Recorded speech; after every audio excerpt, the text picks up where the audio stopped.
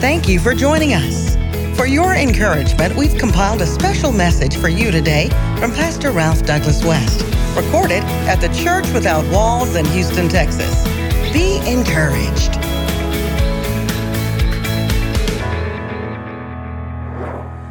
Don't leave home without it.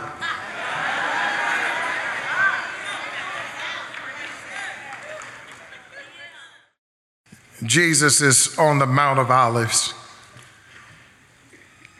His 3-year ministry on earth is coming to a rapid close. He has spent 3 years teaching and preaching and healing. In each, he has attempted to explain the meaning and the purpose of that beautiful phrase that we come to know, the kingdom of God. The difficulty in understanding such a term is because we live in a democracy where we elect officials. So it comes troublesome for some of us when we read, what did God mean by kingdom? And especially when you read, and to his kingdom there shall be no end. We know whatever kingdom is, it has something to do with the reign of God and the rule of God. Some of you probably, as I talk, reflecting, saying, yeah, when Jesus started his ministry, he inaugurated it by preaching the kingdom. And now that he's about to consummate it, he ends it talking about the kingdom. So I don't have to tell you if Jesus Alpha is kingdom and Omega is kingdom, then you might want to pay close attention when you read the scripture and come across the kingdom. But Jesus knew after all of those everyday teaching sessions that with his disciples, that they would be looking at him on his last teaching assignment the way most of y'all are looking at me. Oh, Jesus said, here we go again. The kingdom of God, and he says, it's going to be like a wedding. Now, when Jesus said that, everybody listening had an idea what he was getting to. In the Middle East, we need a little help to understand how they did weddings. The bridegroom would be at the ancestral home, and he would be flanked by his family and then surrounded by his friends. And then they would spill out of the house into the streets, and they would set their attention to journey to the neighboring village where the bride would be, or the next town. And they would go in a company committed to go get the bride to be. They would laugh and be exuberant and excited on their way, and they would walk through the town and village until they got to the bride's house. They would pull out a riding animal, carefully sit on top of it, and then his family and friends, the men folk, would constitute a disorganized parade, and they would walk from the bride's house and village back to the ancestral home of the bridegroom. They wouldn't take the short route on the return.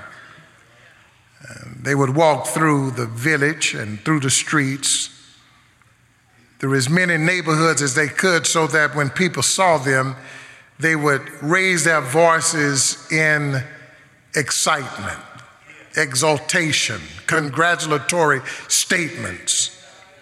And so they would enjoy walking, and she would enjoy riding. Well-wishers would line the streets, and People would enthusiastically wave as they passed by. Sometimes this could be a long ride. You don't know exactly when the bride and the bridegroom would get back to the house, but at the house back home where he left that morning would be another gathering of people, and they would be there just waiting for the expected, unexpected arrival of the bridegroom. They had expected that he would return, they just didn't know what time. And so they would gather that gaggle of people around that house waiting for him to return. In the company of the people waiting would be some young women. There's nothing really distinguishable about them. They're just young women in the story. They do have a undercurrent theme in the Bible, because the Bible can be overwhelmingly patriarchal, and Jesus in this last story, particularly when Matthew writes it, which is highly Jewish and patriarchy, he puts the women at the center of this story to remind them that God is no respecter of person. Women, I would think that you would get excited about that. He places them there as also the representation of what the church would look like. That it would be a place for all people. And they waited.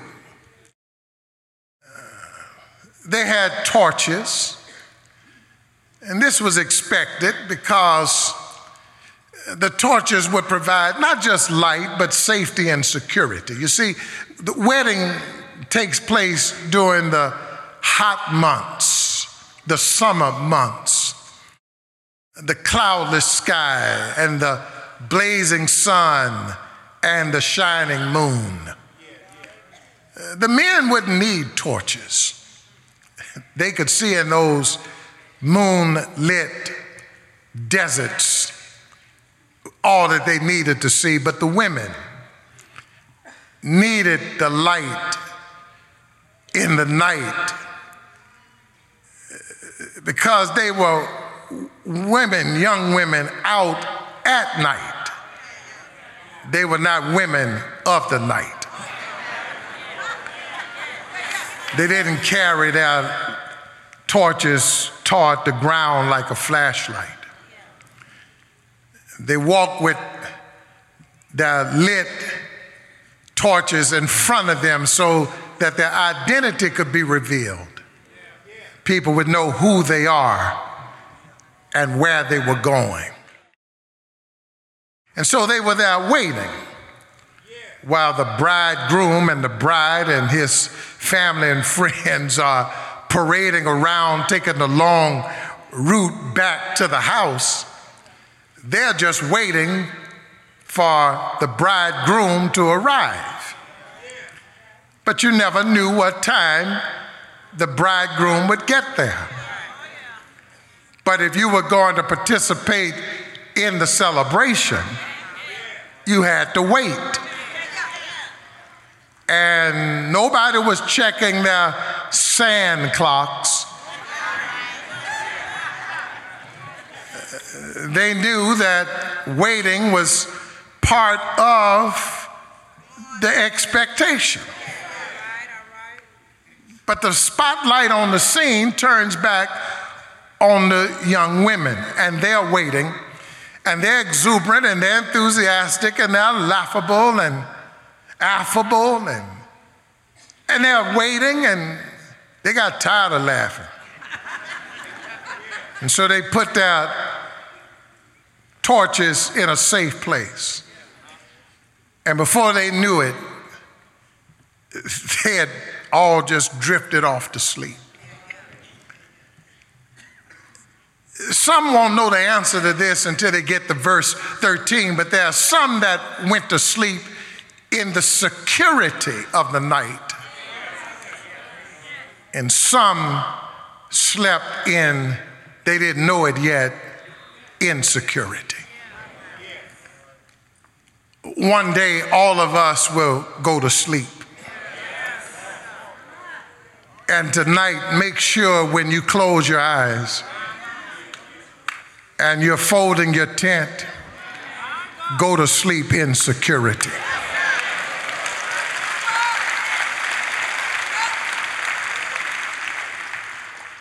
They pray a prayer sometimes. I hear Sharita praying this prayer with Ralph 3. Now I lay me down to sleep. I pray the Lord my soul to keep. If I should die before I wake, I pray the Lord my soul to take. Mama and Daddy, you have a responsibility early in life to teach your children that it ain't no guarantee of how long any of us have on earth. This year, I've had more than one or two or three people say to me, thank you. I would not be able to face this death had you not taught us not just how to live well, but how to die well. Don't spend all your life living on this side of the grave. Live your life in a way that when this side of life ends, God has another life on the other side of the grave. And they were asleep. I mean, they were out. And somebody heard in the distance the hoofs of the animal that carried the bride, and the laughter of the friends, and the shuffling of their sandals across the cobblestones, and their silhouettes in the distance. And as he saw and heard and glimpsed, he cried out, he said, "Wake up, come on, the bridegroom is coming." And people got up. We don't know how they got up, because all we have our attention on now are the girls in the story. And they got up, and the first thing they did was reach for their torches, because it's still night. And to go out in the night, they need the light. And as they make their way out, the first thing they do is they get their torches and they begin to trim the wick, because this is going to determine how bright the light shines. And then they grab their flask and they pour into those ceramic bowls the oil, the olive oil that they have carried with them. 5 of them are doing this. 5 of them are looking around. They are trimming the wick, but there's no light because there is no oil. And that's what I want to tell you tonight. In life, if you forget everything else, don't forget this. Don't miss your moment in life. They don't come all the time, but whatever you do, don't miss your moment. Jesus gave a distinct principle when he made this one statement: some were wise and some were foolish. Some were sensible, some were senseless. Some were prudent, some were imprudent. Some were wise and some were foolish. They were all young women. They all had life in front of them. They were all good. They all had ethics. All of them had theology. All of them were members of the Church Without Walls. All of them had a pastor, Ralph Douglas West. But you can be in all of that, and it's still two groups of people here tonight. Some are wise and some are foolish. Some are foolish because they live life and they miss the moment that would determine their future fate. They believe all life consists of what is right now.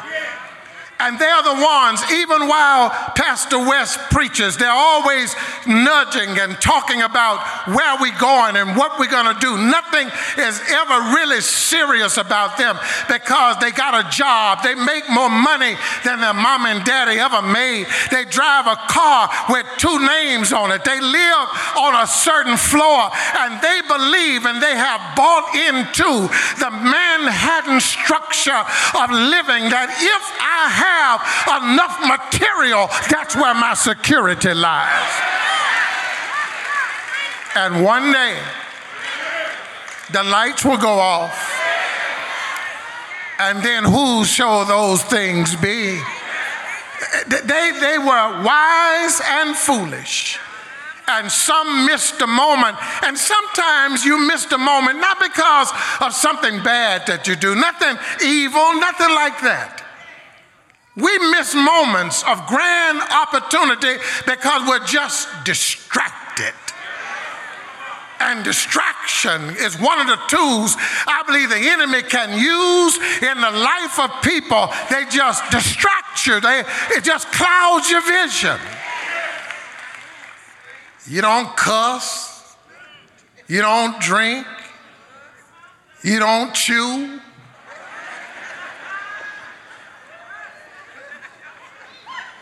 You don't hang out with girls and guys that do. Distractions. You don't have to be a Rhodes Scholar to know what distractions look like. Every year, our consciousness are driven back by the military to that early December 7th Sunday morning when Kermit Taylor was a lieutenant in the Air Force, and he was on temporary reserve at the Air Force base. And when a call came in, when two privates saw a bleep on the screen moving rapidly. Movies have been made from this one line: don't worry about it. He said it because he knew that the bomber, the U.S. bomber plane was coming in. And so he knew that that's what was on the radar. Don't worry about it. But it was 180 Japanese firefighters, horizontal bombers, dive bombers, torpedo bombers. And it was the beginning of World War II because of one statement: don't worry about it. Hey, you, Lord has blessed you, you've overcome this. Don't you think it's time now that you get serious about living? Don't worry about it. You walk out to the car and say, maybe we need to, as a family, think about what Pastor West said. It said it was something different about that the night, him saying that. And I just think as parents, he's just a man. Don't worry about it.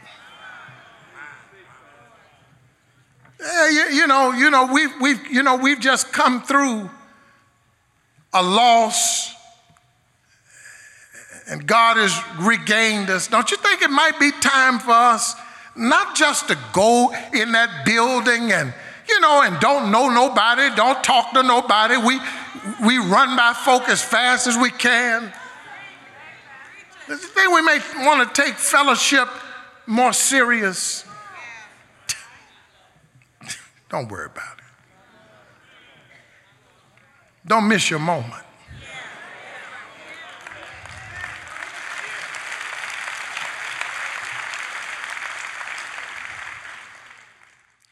By this time, the bridegroom comes back, and now he's gone into the house. 5 wise young women, they're on their way to their ancestral house. 5 foolish say, wait. We need some oil. Could you lend us some? They ask kindly, and the 5 wise answer politely, no.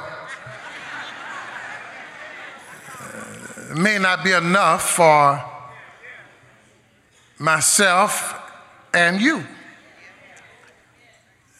Why don't you go and buy or bargain or borrow some oil? That's the second lesson that just leaps off the page, and that is, in life's biggest future event will be a total surprise. Because we don't know when God's going to show up, where, how, and yet he expects you to be prepared when he arrives.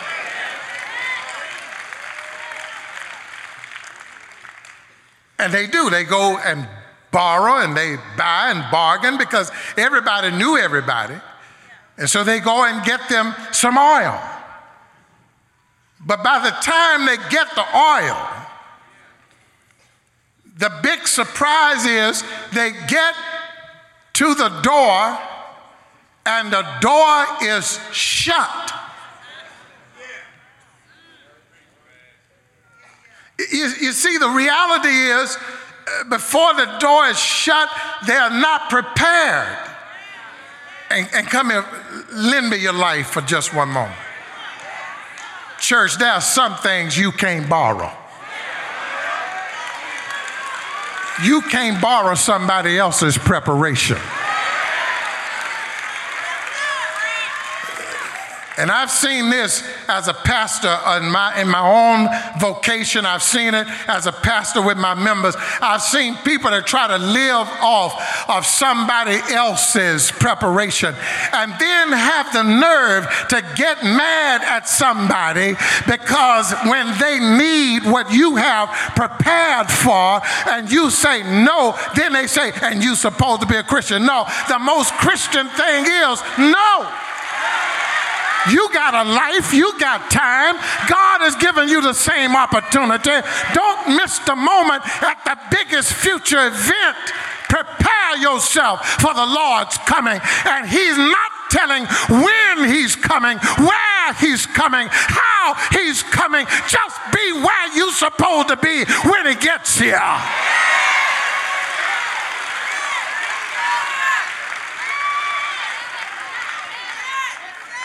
One of my first professors of theology, Dr. T.W. Thompson, used to say to us when we were complaining about studying, he said, Mr. West, hopefully you are where God wants you to be. And if you are where God wants you to be and he comes back the day, he wants to find you reading and studying and working as hard as you can to help people understand how to prepare for his coming. Some of you right now, you are complaining about where you are, and it's God who put you where you are. How about enjoy where you are and just be prepared when the Lord comes back? You can't borrow somebody else's preparation. Wait, you can't borrow somebody else's character. Character is who you are when nobody's looking.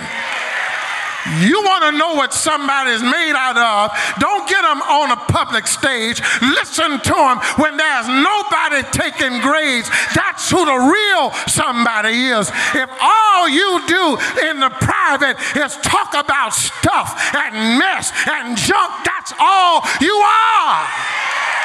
You ought to let your children and your friends and your spouse hear you talk about stuff that are eternal, things that will not fall and fade and fall apart.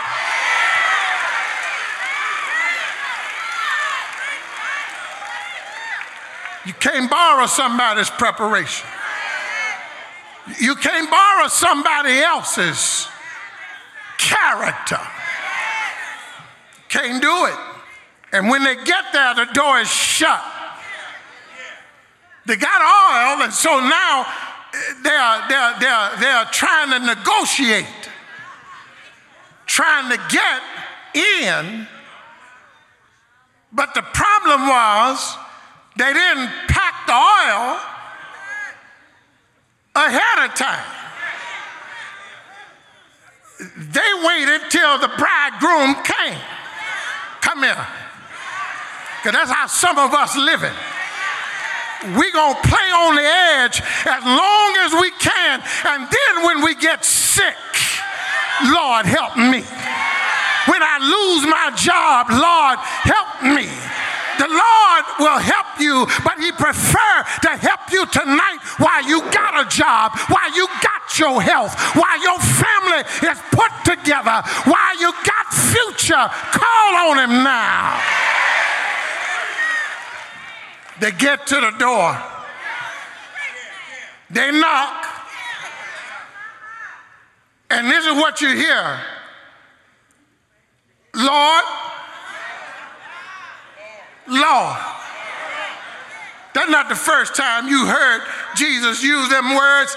One time he was preaching a sermon in chapters 5, 6, and 7 in the same gospel. He said, not everybody who call me Lord, Lord shall enter into the kingdom of heaven.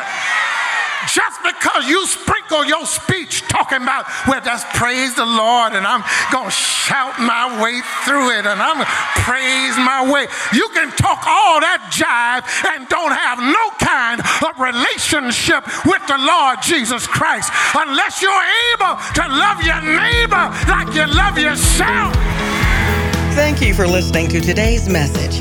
For more information about the Church Without Walls, visit us at churchwithoutwalls.org. To find more great resources and additional messages from Pastor West Ministries, visit ralphdouglaswest.com. Be encouraged.